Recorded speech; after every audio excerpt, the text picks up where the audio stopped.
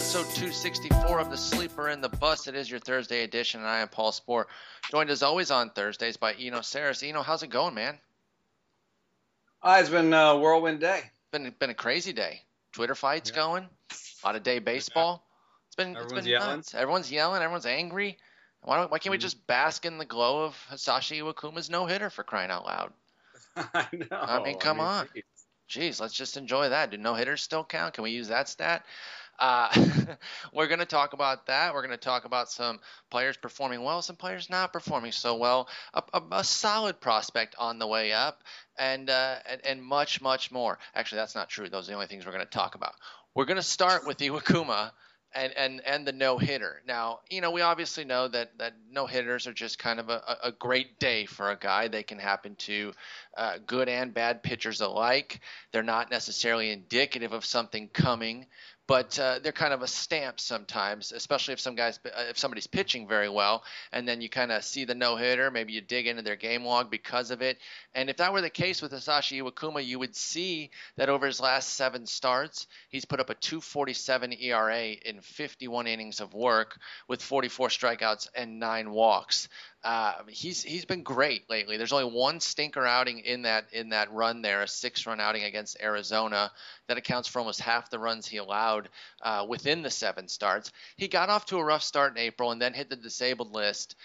Came back. His first start wasn't very good against Detroit, and I think he got a lot of heat for those 4 starts, considering that 3 of them preceded a DL stint, and the other was right after it. So usually we give guys a bigger break on that, but I think because there were some struggles for Iwakuma to cap off 2014, that folks were kind of making the link that, okay, this is a link to last year, and there's trouble here. But he's turned it around. He's looked a lot like the guy that we got used to for all of 2013 when he was an all-star, and the large majority of 2014. Where are you on Hisashi Iwakuma after his very special day?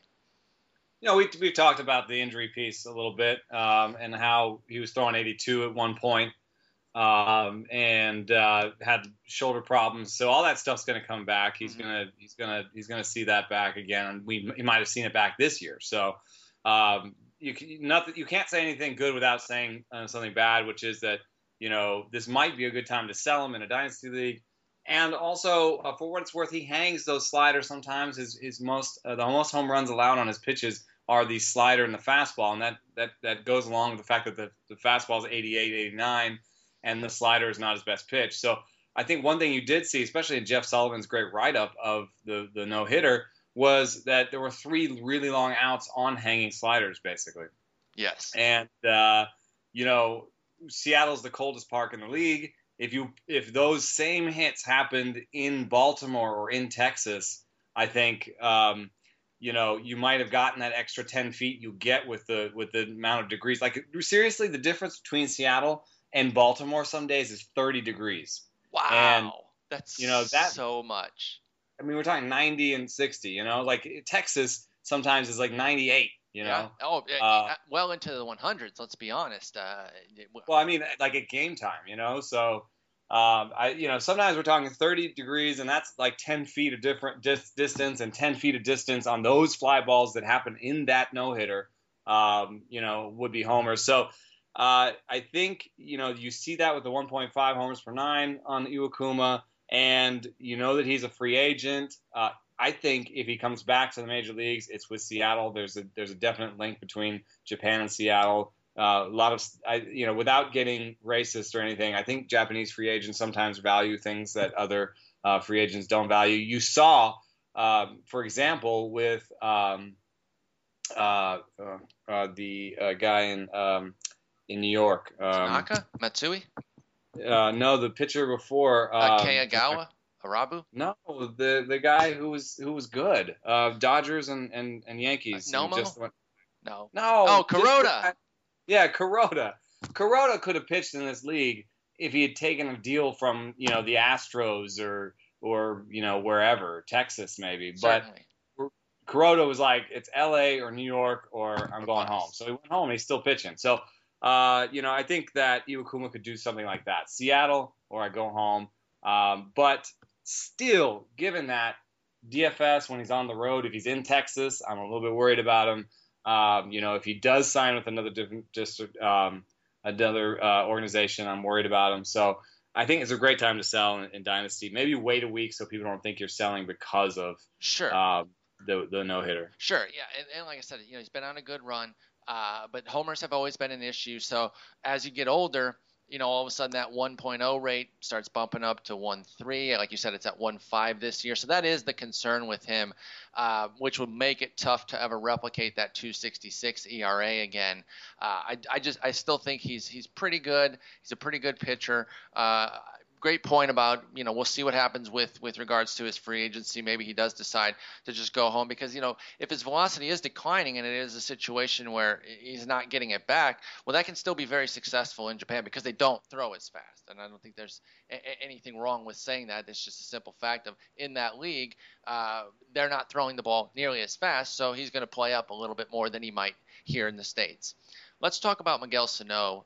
Who's probably on the opposite end of the age spectrum for sure, and just absolutely beasting lately. I mean, he hit 2 mammoth shots the other night that were so, especially the second one, that were so gone that it was absolutely ridiculous. Just monster shots, like the perfect encapsulation of his 80 raw power, which was playing at 80 game power on that night.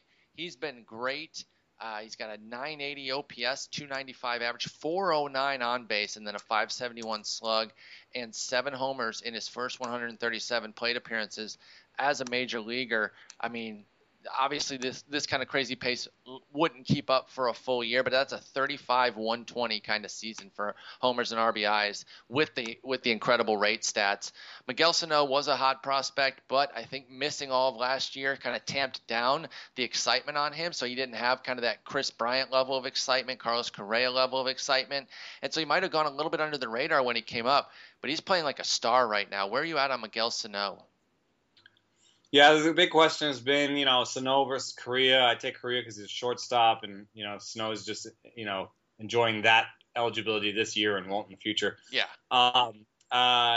Sano versus Schwarber. Schwarber is going to have the catcher eligibility a little bit longer. Sano versus, guys with more of a track record. And the thing with Sano is that he does everything to get to have a high BABIP. I mean, other than the fact that he's a pull hitter, but he's still, even though he's a pull hitter, he's right-handed. So, no matter what, it's not going to be, Mark Teixeira levels. And then if you set the limit down so that he fits in terms of plate appearances, second most hard percentage, second most hard hit balls in baseball to Giancarlo Stanton. And, Stanton had the same, issues with strikeouts and like pretty much on the same level. I mean, so, when Stanton debuted, 31.1% strikeouts, right? Mm-hmm. So Sano is right there with Stanton. I think he really ticks almost every box that Stanton ticks. Maybe a little bit less athleticism when it comes to work in the field, but maybe less likely to get hit. Maybe a little bit of a different injury outcomes. Although Sano's had a few injuries himself. In fact, I think, just looking at it now, I think he's another Stanton. Like that's who I think he is. There's nothing wrong with that at all. Oh my God. I mean, that's insane. I mean, we're dealing with small samples, but it's still fun to look at these hilariously excellent numbers. 48% hard hit rate. That is absolutely crazy. 32% homer to fly ball, 419 BABIP. The dude is out of his mind right now. His BABIP and his WOBA are almost matching, 419 and 417 respectively. 17% walk rate too, which is really offsetting some of that 33% strikeout rate. He's striking out, but when he isn't, he's walking or absolutely obliterating the baseball. I want to move on to one of his teammates who's been performing pretty well of late, and this is a former top prospect who used to have some buzz and excitement in the fantasy world, but, after a couple of really awful trials, and these weren't necessarily tiny samples, 313 plate appearances in 2013, 225 last year, Aaron Hicks is the guy we're talking about. Coming into this season with those 538 plate appearances, so basically a full season, he had a 69 OPS plus, which is nice, but it's actually not nice. So even with that, if you count that as like a season, 9 homers, 13 stolen bases, those two numbers aren't awful, almost a double-double, but the rate stats were so bad for Hicks, it was just looking pretty awful. I think he got off to a pretty bad start again this year too, but he has come around to where he's now got a 292, 346, 440 line with 7 homers and 9 stolen bases and 237 plate appearances. So basically, or not basically, but pretty close to matching the homer and stolen base totals in half the playing time. Is Aaron Hicks starting to pan out on some of his prospect pedigree, or just in the midst of a hot run? I've talked a little bit about how he's swinging more now, and that fits his swing strike rate better. He has good contact skills, above average contact skills, and he's always had worse than average strikeout rate because he's been so patient. So I think, sometimes you get into bad counts if you take too many pitches, and maybe he thought that was his part of his identity or whatever, but now he's swinging more. His walk rate is but I think at some point he'll be able to get together with this swinging more and also taking some walks. So I think the walks will go up a little bit. I feel now much better about a strikeout rate going forward. I'll take Steamer's 10% walk rate, 20% strikeout rate going forward. So those are above average and average respectively. And then, one part I haven't talked about with Hicks that also makes me believe him more is if you look at his ground ball per fly ball mix and his pull percentages and his soft, medium, hard, he's basically oscillated in different ways, and he's basically now taking the best parts of his different things that he's done over his career. Absolutely. So he used to, in his rookie season, he hit too many fly ball, or he hit the most fly balls of his career, and he also hit the most infield fly balls of his career. So that's bad, right? Yeah. Then last year he pulled the most of his career, and he also hit the most soft contact, and just was really generally, and then tons of ground balls. Yeah, exactly. And then in this year, he's gone back to hitting more fly balls, but not hitting the infield fly balls with them. Pulling a little bit less, going oppo more, and getting the good hard contact, mostly medium hard contact. He isn't a Sano in terms of he doesn't hit the ball hard. He's going to be a guy who gets you maybe 10 homers at most in a given season. But I think he's going to pair that with 20 stolen bases and give you the, Adam Eaton-esque. I think Adam Eaton now is a 275, 15-15 guy. And I think that Aaron Hicks can do that for you for even cheaper because he doesn't, as much as Adam Eaton doesn't get much love, Aaron Hicks gets even less. Oh, absolutely. And I think it's because he kind of burned that prospect pedigree because we get, again, I say this a lot, but it's the truth. And I think it gets truer with each passing prospect that we get spoiled on these guys who come up and Schwarber it and Correa it. And obviously, Harper has been great out of the gate. Trout actually gets lumped in there, but he actually wasn't great out the gate. His first appearance in the majors was actually pretty poor. And then he had the most amazing rookie season ever the following year. But we get spoiled on these guys who come up right away and start showing what we believe them to have in their top projection, whereas it does just take some guys longer. He's only 25 years old still for Aaron Hicks. And yeah, it was pretty wretched for those 2 samples, but it still only equaled up to a season's worth of numbers. So I understood it. I wasn't out there beating the drum saying we have to stick with Hicks. I'm not even suggesting that. I'm just saying that we as a community together probably need to reassess some of these guys with the big prospect pedigree and not necessarily give up on them so quickly. Let's move over to the next potential prospect who could continue to shade our view on that. We'll see. He's not the highest of high prospects, but he's well thought of, and he was somebody that the Yankees were refusing to trade to get any trade deadline help, and it was Greg Bird that I'm talking about. He's a first baseman prospect. He's going to come up and play first, I believe, on Friday. Obviously, they have a pretty good first baseman, having an amazing comeback year this year in Mark Teixeira. So we'll see how the playing time works. But just talk to me about Bird as a player and what you can expect him to do. Yeah, he's one of these guys that we're waiting on the raw power to translate. And, double A, triple A, combined, probably basically a 200 ISO altogether. And that's good, but the bar is so high for first baseman that he's a little bit like Josh Bell in that, the bar is really high, and he could turn into a Goldschmidt type where some of the numbers make you wonder, and then everything clicks at the major league level, or he could just be like the million Gabby Sanchez types in the world that No. just that's maybe a little bit rude. I'm sorry. He's going to probably sue not you Gabby for defamation. At least he's left-handed to Gabby Sanchez's right-handedness. But just in general, I would say that none of the numbers stick out as making him a can't-miss guy. None of the rankings stick out as making him a can't-miss guy. 50 future value, yes, from Kiley, but he gave him a 20 hit and a 20 game power right now. So he's basically giving that future value based on his ability to get that hit tool and that game power going. Mm-hmm. Now, it's a good sign that he went out this year and cut the strikeout rate. So I think that's probably cashing in on the hit tool a little bit. And maybe if Kiley ranked him now, he'd give him a 30 or 40 on that hit tool. So then the question is power.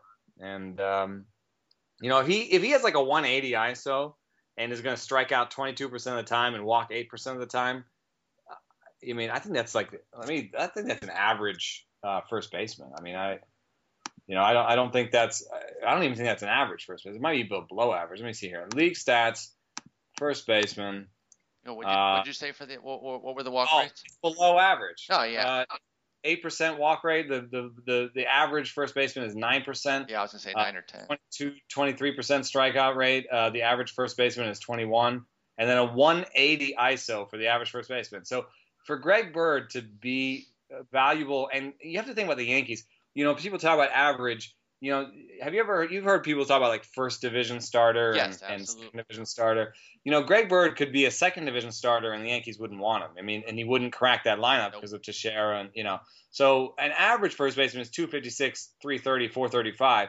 That first baseman may not start for the Yankees. You know what I mean? No, that totally makes sense. And I think that it's just I don't see the need to keep 10 situation. Probably not going to play himself into that. Yeah. Keep 15, 12 team. I don't know, maybe.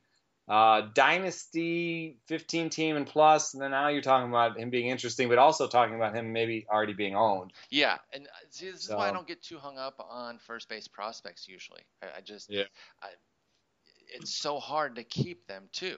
To stick with them, especially if you have limits and you're making me choose. And I'm going to choose maybe a lesser developed position, somebody who at any other position of a prospect, even over somebody like Bird, who's now going to have some major league experience and be in the high minors at the very worst coming into next year. So I totally get you on that. Let's stay in New York, but jump over to the veteran side of things. Talk about Curtis Granderson, who hit his 20th home run today. He's quietly having a really strong season. Mentioned the 20 home runs. His ISO is creeping back up to the 200 level. He's at 196 now. It's his highest in 3 years after the injury-riddled 2013 and then last year's down season. But he's having a great year. His home runs, the 20 match what he did in 155 games last year. 63 runs are just 10 shy of what he did in the full season. So his on base is back up.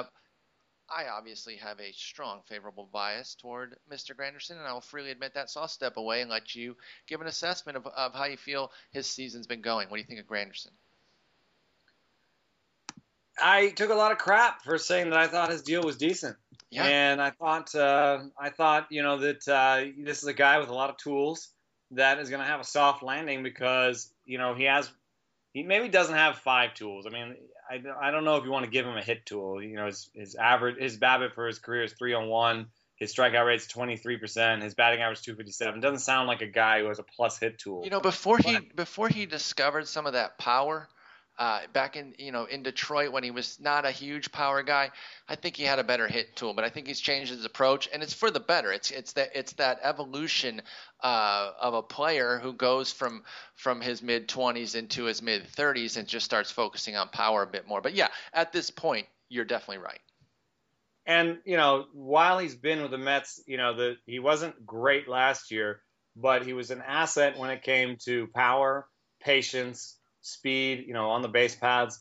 And I thought last year's defense might be a little bit of a blip, and this year it's proven to be the case. He's been much better defensively this year, and so that's the real life component.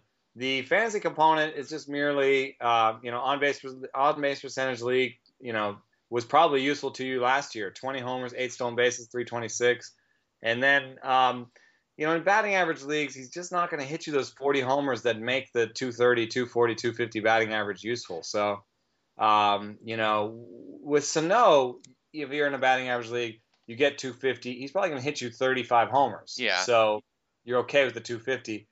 Granderson, especially going forward with the stolen base piece, like if I was talking about next year, Granderson might be projected for, 240, 22 homers and, 10 stolen bases. And I mean, it's useful, but it's not the kind of thing that especially as like an analyst, that you want to risk, calling him a sleeper because the reward isn't very high. Sure. I mean, it's like, he'll be forgotten. He'll be forgotten probably and ignored a bit. So there'll be some net value possibly.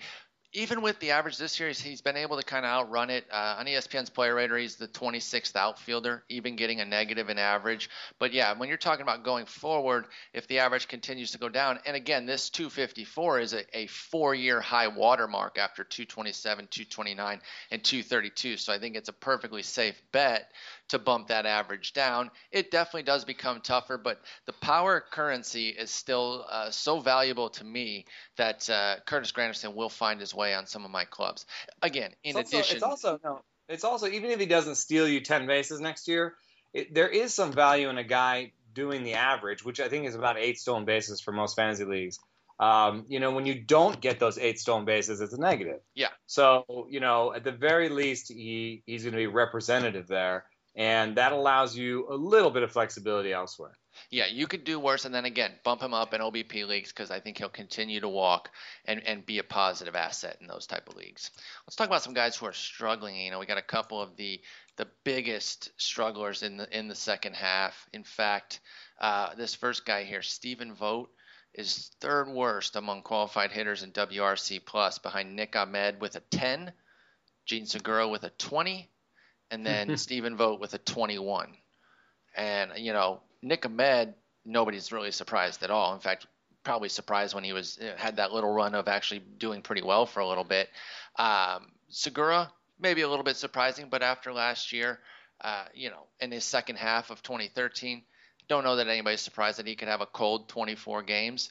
But Vogt, that's a pretty big surprise because of where he came from and the way that his stock had changed with his big first half. It's really bad. It's at that point. It's at that point where I think it starts to get into the player's head too. When a player is having a bad 25, 35 plate appearances and people are writing about it or tweeting about it, they probably couldn't care less. But when you start getting into a situation where you're talking about 25, 30 games, which is 77 plate appearances here, you start tripling that up. That's I think where it might start to get problematic. And that's just since the second half. His entire July was wretched, and his entire August has been wretched. What is your assessment of what's happening with Stephen Vogt right now? Is it just regression because he was so high? Is he nicked up? Or was he just not that good when he got off to that hot start? Well, one thing that stands out a little bit is that in July he had a 14% hard hit rate, and June and July was like really low, 20 and 14. So something was going on there, and there's some wonder in my mind if maybe he was a little bit hurt. He just just things don't look right. I mean, he went from basically 1-to-1 ground balls to fly balls, and then July and August he started hitting 1.5 ground balls to fly balls. So it would stand to reason because also look at all the extra games at catcher. He only played 15 games at catcher last year of his playing time. He's already got 79 behind the dish this year. That position just eats guys up too, and he's 30. He's not young, right? And then the other part that's hard for me is to evaluate him because he changes his approach, and he changes. He's sort of a chameleon in that. When I interviewed him, I talked to him about, well, why did you have this high walk rate in with the Rays one year. For you had decent walk rates all the way along, and then in AAA in 2011 you had a 3% walk rate, and he said, because I was talking to a coach and we both decided that I wasn't going to get anywhere just walking. So I had to show them I had power, and the best way to show them I had power was to swing away. And he put up a 5.16 slug that year. And he put up a 5.16 slug, and his strikeout rate doubled and his walk rate halved. So, overall his WRC plus was actually equal to where it was the year before. So he probably, in the eyes of Rays management, probably didn't make that much of a difference, but maybe it opens people's eyes on some level here or there, or maybe it made a difference. But in any case, it showed that it was in his arsenal, and it kept a 4-year rising ISO. So again, maybe he just wanted to show that it was in his tool belt and say, listen, I can hit for some pop. Maybe I'll find a way to mix the two where I still have this quality approach with the pop. And he was doing that for most of this year. And I think you see that the last couple of years too, where there are times when he has more pop, and there's times when he has more patience. And right now he's kind of in this spot where, it doesn't seem that bad to me. I mean, I think we're mostly still seeing the July swoon in there when we look at numbers, because so far in August, 9% walk rate, 26% strikeout rate, but he had a bad strikeout rate in June. His ISO is 219, and his BABIP is 227. Yeah, he's hit 4 doubles and a homer in August to definitely. So you're starting to see some of the power come back. Right. So that 14 WRC plus in July, when he didn't have patience or power, and his hard hit rate was way low. That's when I think that maybe he could have had some injury issues. But now he looks basically like he looked in June with a worse BABIP, and I could see it normalizing to sort of like a 10% strikeout rate, 18% strikeout rate, 10% walk rate, 180 ice. I mean, basically his career, his year numbers. I don't think. Okay, so you're staying the course. I don't think it's too bad off, and plus the position he's at just gives him so much leeway. I mean, it really does.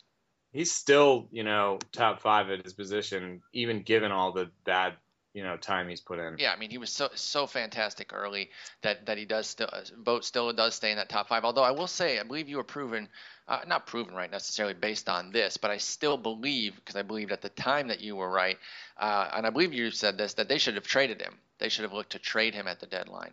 I don't know if that was you, but I think it was who, when we were talking about potential trade options, you said, well, why not move Vogt? He's raking, but he's 30. Why not? But I bet that July probably made it tougher, because then it looks like the opposite of that Iwakuma situation that you're talking about, where they're trying to trade him just because he's sucking. And obviously it's a little bit different in real baseball than fantasy, but I think the same thing would be there, where his value, because he doesn't have some huge track record, would take a bit of a ding when he was in that major slump during July.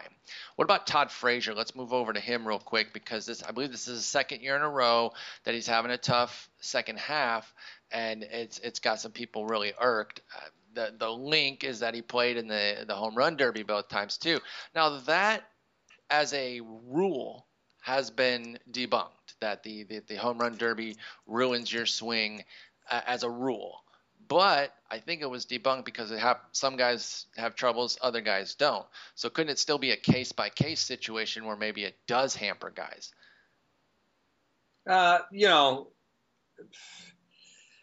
You never know. I mean, there are a bunch of high-effort swings. It's very pull oriented, and maybe that's not what Todd Frazier needed. I mean, now we're looking at the highest pull rate of his career. And how would we even see that if it were the case? Because I'm not making the case that this is the home run derby's fault. A lot of times, the guys who are in the home run derby are some of the best players, and they're going to have regression no matter what, because they were just having an amazing season that was bound to cool down. Yeah, I think that's why it didn't show up, especially not in results. I'd be interested in seeing if pull percentage goes up after the pull percentage and fly ball percentage, because Todd Frazier's second highest fly ball percentage came in August after the home run derby, and his highest pull percentage of the year came in that month. So, I mean, there's some chance that that's related, that he's getting a little pull happy because he had so much fun hitting dingers. But otherwise, I think mostly I see just a guy that he's not the most cerebral guy, and I think he can be pitched to at times. So, I don't think that he won't get out of it or anything. And I do think that 179 BABIP in August has a lot to do with it. But, he wasn't going to stay this hot all year. And, I think it's a bad month, and, a 29-year-old, who was about to, hit 40 home runs, and I didn't think that was going to happen. So, well, I did, and so I'm bummed. But I'm not jumping off board. I was fully bought in. I will freely admit that. I'm still very happy with all the Todd Frazier returns right now. He's obviously still having a great season, but what I will say though is that I was hoping that I was believing that it was real, but I'm not necessarily thinking I would have said that it was going to continue to be real. I just thought he was going to have this career year because he does have kind of the power speed combo. I'm like, oh, here we go, 35-20, it's going to be amazing. And the stolen bases have really fallen off too, and stolen bases are just so finicky. It's really no surprise. It's almost like he passed the baton to Brandon Phillips, because as he stopped running, Brandon Phillips started running. And it was weird because Frazier and Votto were these two guys who were running like crazy early on, and they both have kind of stopped. So sometimes, it's just so hard with stolen bases outside of those burners who are going to go, because that carries so much of their value, like their teammate Billy Hamilton. Let's move on to Sal Perez, another guy who is failing right now, because I keep hearing him talked about as if he's so good, and I'm not seeing it in the numbers the last 2 years. So I don't know what I'm missing. I'm not saying he's bad. He is a quality catcher overall, and he's still top 10 even with his in fantasy with his 85 WRC plus, because he has 16 bombs. He's one away from last year in 200 fewer plate appearances. But Sal Perez is hitting 251, 265, 420. He had a 289 on base last year. Again, catcher buys you leeway, as you mentioned with Vogt, but what's going on with Sal Perez? Because these numbers are just not impressive. I heard something about an injury. Okay, and maybe playing through that. Yeah, and a lead hand injury. So, I'll have to look that up. My internet is not doing very well. I mean, if it's something like that, because something that just came up in the chat, I think today. I'm trying to remember where I heard that. It's also kind of a wonky, one of these things where he's good for a month, bad for a month, good for a month, bad for a month. I mean, he plays so much. That's the thing, too, and I know that plays a role in too. That's why I won't draft him, though, either, because I think the last 2 months of the season are generally a wash for this guy, a washout, I should say. Yeah. An MRI taken Wednesday on Salvador Perez's left wrist ruled out any major structural damage. He's going to avoid the disabled list, and he has a sore wrist. Okay. I mean, that's basically what you're saying, and why he's a little bit of a risk late in the season. I mean, yeah, because he's going to keep playing. That's the thing. I mean, now they've got such a big lead, and everything's looking really good for the Royals, that maybe they'll consider actually giving him some more legitimate rest. But we'll see. I mean, he's still 25 too, and the fact that he's putting up more homers every year, I guess. I'm assuming he's going to get at least 2 more homers. And so then it's 11, 13, 17, and then at least 18, I would say. He keeps adding to the homer total. He's shown some batting average piece in the past. Maybe he can start to mix the two a little bit.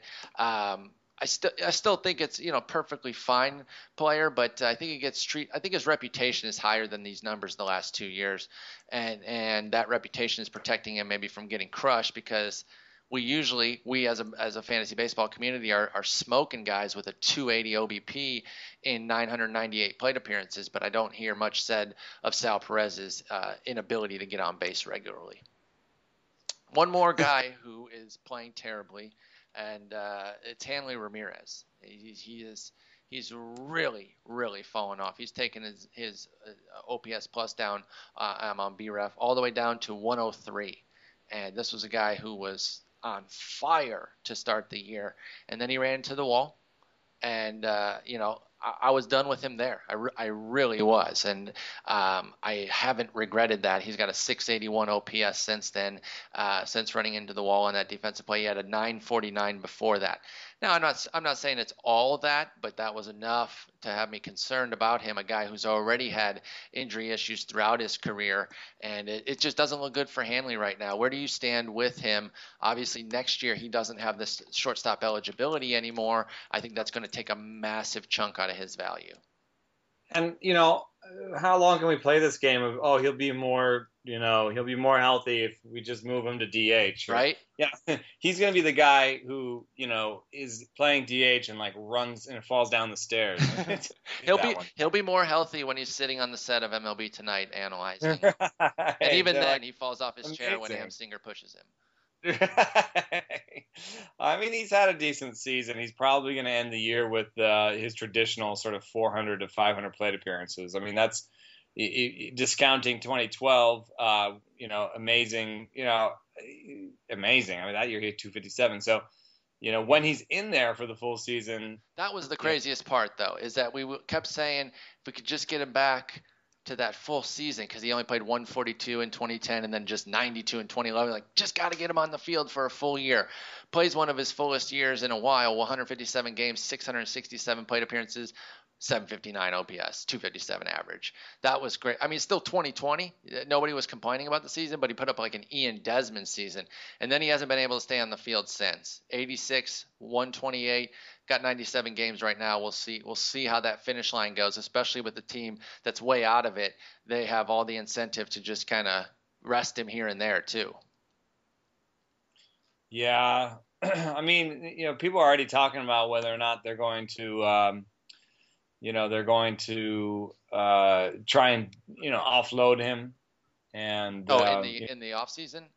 Yeah. And, where he's going to end up. And for what it's worth, there's been so many crazy years and so many injuries and stuff. And, it's hard. It's easy to forget that he's 31. In this case, it's like, only 31. It feels like he's old. Yeah, he can look old at times, much older. Yeah. So I don't know. I mean, he could end up at first. Like, honestly, he could end up at first. They're talking, Jackie Bradley Jr. Is in the discussion now. His bat's heating up. And they're not. I don't think Napoli's under contract next year. Napoli's gone. He went back to Texas. Yeah, that's right. He got traded even. But yeah, I mean, Betts, Castillo, and Bradley, it can be an amazing outfield defense. So if Bradley can keep his head above water with the bat, you don't want Hanley Ramirez out there. That's such a colossal upgrade between those two. I mean, the chasm could not be bigger between two defenders, I don't think. And I think your first base thing sounds crazy because this is a guy who is a year removed from playing shortstop, but I don't think it's too far fetched, especially if he had an off season to kind of figure it out a little bit. That might be his, maybe not next year, but beyond, I could definitely see it. Yeah. So, I mean, then you're really killing his positional value. So, you know what? He's going to go. I figured it out. He's going to St. Louis to play first base. They're going to turn him back into the 30-30 guy, and they're going to have a 30-30 first baseman. So I'm going to draft him in the first round next year as a preemptive strike for that St. Louis trade. It's coming. Would that be the weirdest thing you'd ever seen? That would be Hanley Ramirez in a St. Louis out. Oh my God! In a St. Louis uniform playing first base. It would be so weird. I kind of want it to happen. I just think it would be hilarious, especially if they did put the devil magic on him and he ended up getting back to, like, he stays healthy for 3 years in a row or something crazy from age 32 to 35. That'd be banana. I guess that'd be 32 to 34. Or he goes to the White Sox, who are supposed to have this health devil magic. That's true. We could really test them with this sort of situation. We just start, how we always want the broken pitcher to go to Ray Searage. We'll take the most injured guys and just start putting them on the White Sox just to see if they can stay healthy. We're going to start him with a really hard one. Here's Hanley Ramirez. Let's see what you can do. And then we'll give him Brandon Morrow. on a minor league deal, and they'll rehab him, and he'll be awesome. It'll be crazy. All right, I got one last guy, and we're going to go back to the positive end of the spectrum. A guy who pitched today, Jon Lester, threw another solid game, 6 innings, scattered 7 hits, 2 runs, 2 walks, 10 strikeouts. He's now got 149 strikeouts and 145 and 2/3 innings of work, about a 25% strikeout ratio. So he's matching last year. And in fact, the ERA hasn't matched last year, that 2.46, but that's such a clear career year for him. I was surprised that expectations were still below 3. Yet at the same point, he's at 3 even. So I guess the expectations weren't that far gone, but I don't think he's kind of getting the credit that he deserves for the season he's having, because he got off to a tough start. And we always talk about how starts can influence the perception of a season. A guy gets off to a wretched start, it's hard to see the growth in May or in June, especially if it lasts 2 months. But if a guy gets off to a great start, then he can kind of carry that through to the All-Star break, even sometimes, even if he continues to suck through that. So I think Lester got off to a little bit of a tough start, but he's been mostly great now for several months. And I don't think he's getting his due. He's almost kind of an underrated fantasy frontliner. Where do you stand with Jon Lester? There's an analyst who shall not be named who says that Jon Lester is just a guy. And every time he says it, and he says it a lot, I'm just like, I don't understand what you're saying. I don't get that at all. I keep trying to look at the numbers and be like, oh, he means, I don't know. So I don't know, because if you look at let's do my favorite pitch type peripherals, he has a 19% whiff rate on the last 2 years. So we're not even looking back to when he was young and had more bounce in the step. He has a 19% whiff rate on his curveball, which is excellent. That's so not necessarily top 5, but it's excellent.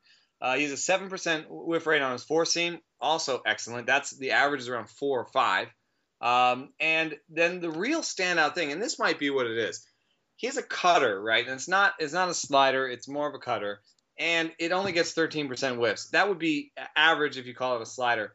It's intensely good for a cutter. It's probably the best cutter in baseball. Oh wow! And the part that you have to really think about is he's thrown 1,700 cutters. And still gotten 13% whiffs. It's like as if someone out there was throwing their slider as their fastball. You know what I mean? I guess it's almost like a Colin McHugh situation, except he doesn't have the bad fastball problem. Okay, so you maybe talk about velocity. Well, okay, his four seam, 91.5 to 92. Well, by the way, he's a left-hander. I was going to say, he's lefty, and they're still swinging through it. They're still swinging through it. Okay, so sometimes command can get overrated because pitchers aren't that great at hitting the target. I understand that. Pitchers miss the catcher's target by 13 inches on average. So, but they're, saying that makes command not valuable, I think is missing the point that even if there is this weird thing that they miss by 13 inches, that means that some are better and some are worse. That means that some guys average 6 inches, and some guys average 20. So for every Tim Lincecum, there's going to be a Jon Lester. So Jon Lester has good command, and I think that shows up in his home runs allowed and his walk rate. So there's not just a guy there. Ground ball rate above average. Maybe he's just a guy when it comes to ground balls. But I think what we really need to realize is that he's very Bumgarner-like. Every pitch comes out. He's very same arsenal as Bumgarner. Every pitch comes out of the same slot. Every pitch looks the same. Every pitch is exactly the same until it's not. So, I have a thing coming out with Bauer tomorrow where he said, I struggle with this idea. Is it more important for my curveball to drop 10 inches and be amazing, or is it more important for my curveball to come out of the same place and look the same way as my fastball? That's such a great thing to think about. Like how many inches of drop should I sacrifice for looking the same? Yeah, for better deception that way. And I think maybe the just a guyness is if you watch Lester and you say, well, that curveball doesn't look very great, and it's just a curveball, and his changes, his changes admittedly not that good, and he's just got a cutter and average velocity, and he's just a guy. Well, dude, it looks the same until everything's 3, 4, 5 inches different, at the right moment. So he's the tunneling guy. He's the tunneling guy. It's a situation where you can only really fully assess it when you're in the box. You got to see it. Or maybe even just see it in person. Maybe you don't have to be in the box, but you just have to see behind it. Home plate. Behind home plate to see it.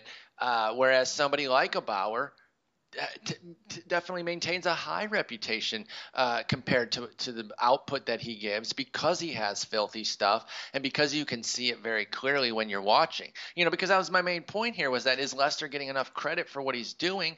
Because he got off to the bad start, by the way, is so overblown. It was like 3 bad starts and a baseline quality start in April. So he had 4 1/3, 3 runs, 6 innings, 6 runs, 5 1/3, 3 runs, and then the baseline quality start, 6 innings, 3 runs. So he had a 6.23 coming out of April in those 4 starts. But the only one he was really smoked in was against Cincy.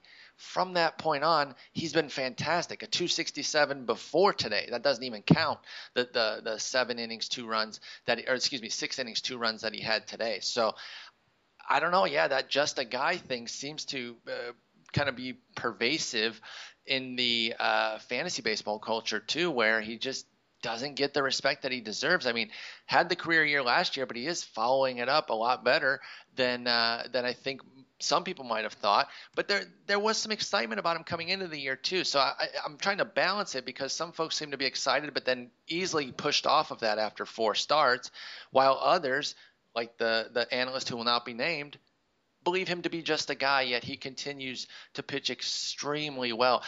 Even when he was struggling, even in his bad years, I would watch Lester and be like, he's so much better than this. I've always felt that he's been better.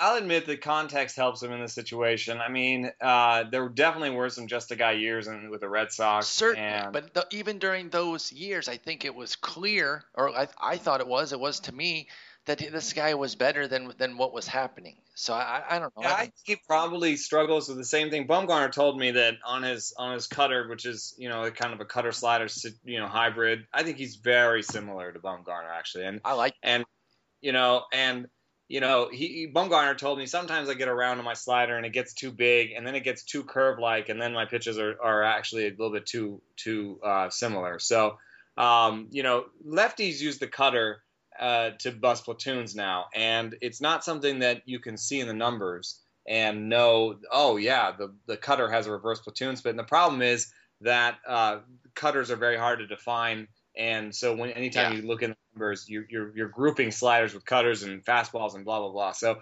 I trust pitching coaches and pitchers when they say, a true cutter without that much vertical drop, with sort of a horizontal pitch, is a platoon buster, is a way to get in on the hands of an opposite-handed hitter. So this is very important with these lefties, because they see a ton of righties. And, so he has his cutter, he has the curve, which is big, that he can use. And then he has the cutter that's more horizontal. And, when Bumgarner said, I struggle when I get around the side of my cutter and gets too big, looks too much like my curveball. I think that's probably, looking back over the course of Lester's career, you can actually see that, if you open up the query to, his all the years, you can see that there's a decent amount of change in the whiff rates on his cutter and the horizontal and vertical movement on this cutter. So I wouldn't be surprised if the cutter is something that he has to fool around with a little bit, and sometimes he gets around side the ball, and that's when he loses it, and maybe that's when he looks like more than just a guy. So even when he was at his worst, I think he had good command, and his pitches look very similar, and now he's in the National League, and I think he's good to go for at least another 2-3 years like this. He's also really great in the playoffs too. I mean, it didn't fare as well for him last year when he gave up 6 runs in the wild card game, but that only bumped his ERA up to 2.57 in 84 playoff innings too. So you would think that some of that just a guy aspect might wear off with the high quality playoff work as well. A lot of guys get extra credit for that. Speaking of Bumgarner, by the way. So yeah. I don't know, but I'm with you on Lester in terms of definitely feel like he's somebody who can continue to pitch well even as he gets older, and the fantasy community is very ageist. So even already at 32, he might start to get a little bit of the short end of the stick next year too. So we'll take advantage of that. No big deal. All right, that's going to do it for us for the week. Jason and I will be back on Sunday, and then you and I will be back Tuesday. I hope you have a wonderful weekend. Yeah, and thanks for everybody that listens and gives us good ratings on iTunes and makes us feel better about ourselves. So we love you a lot.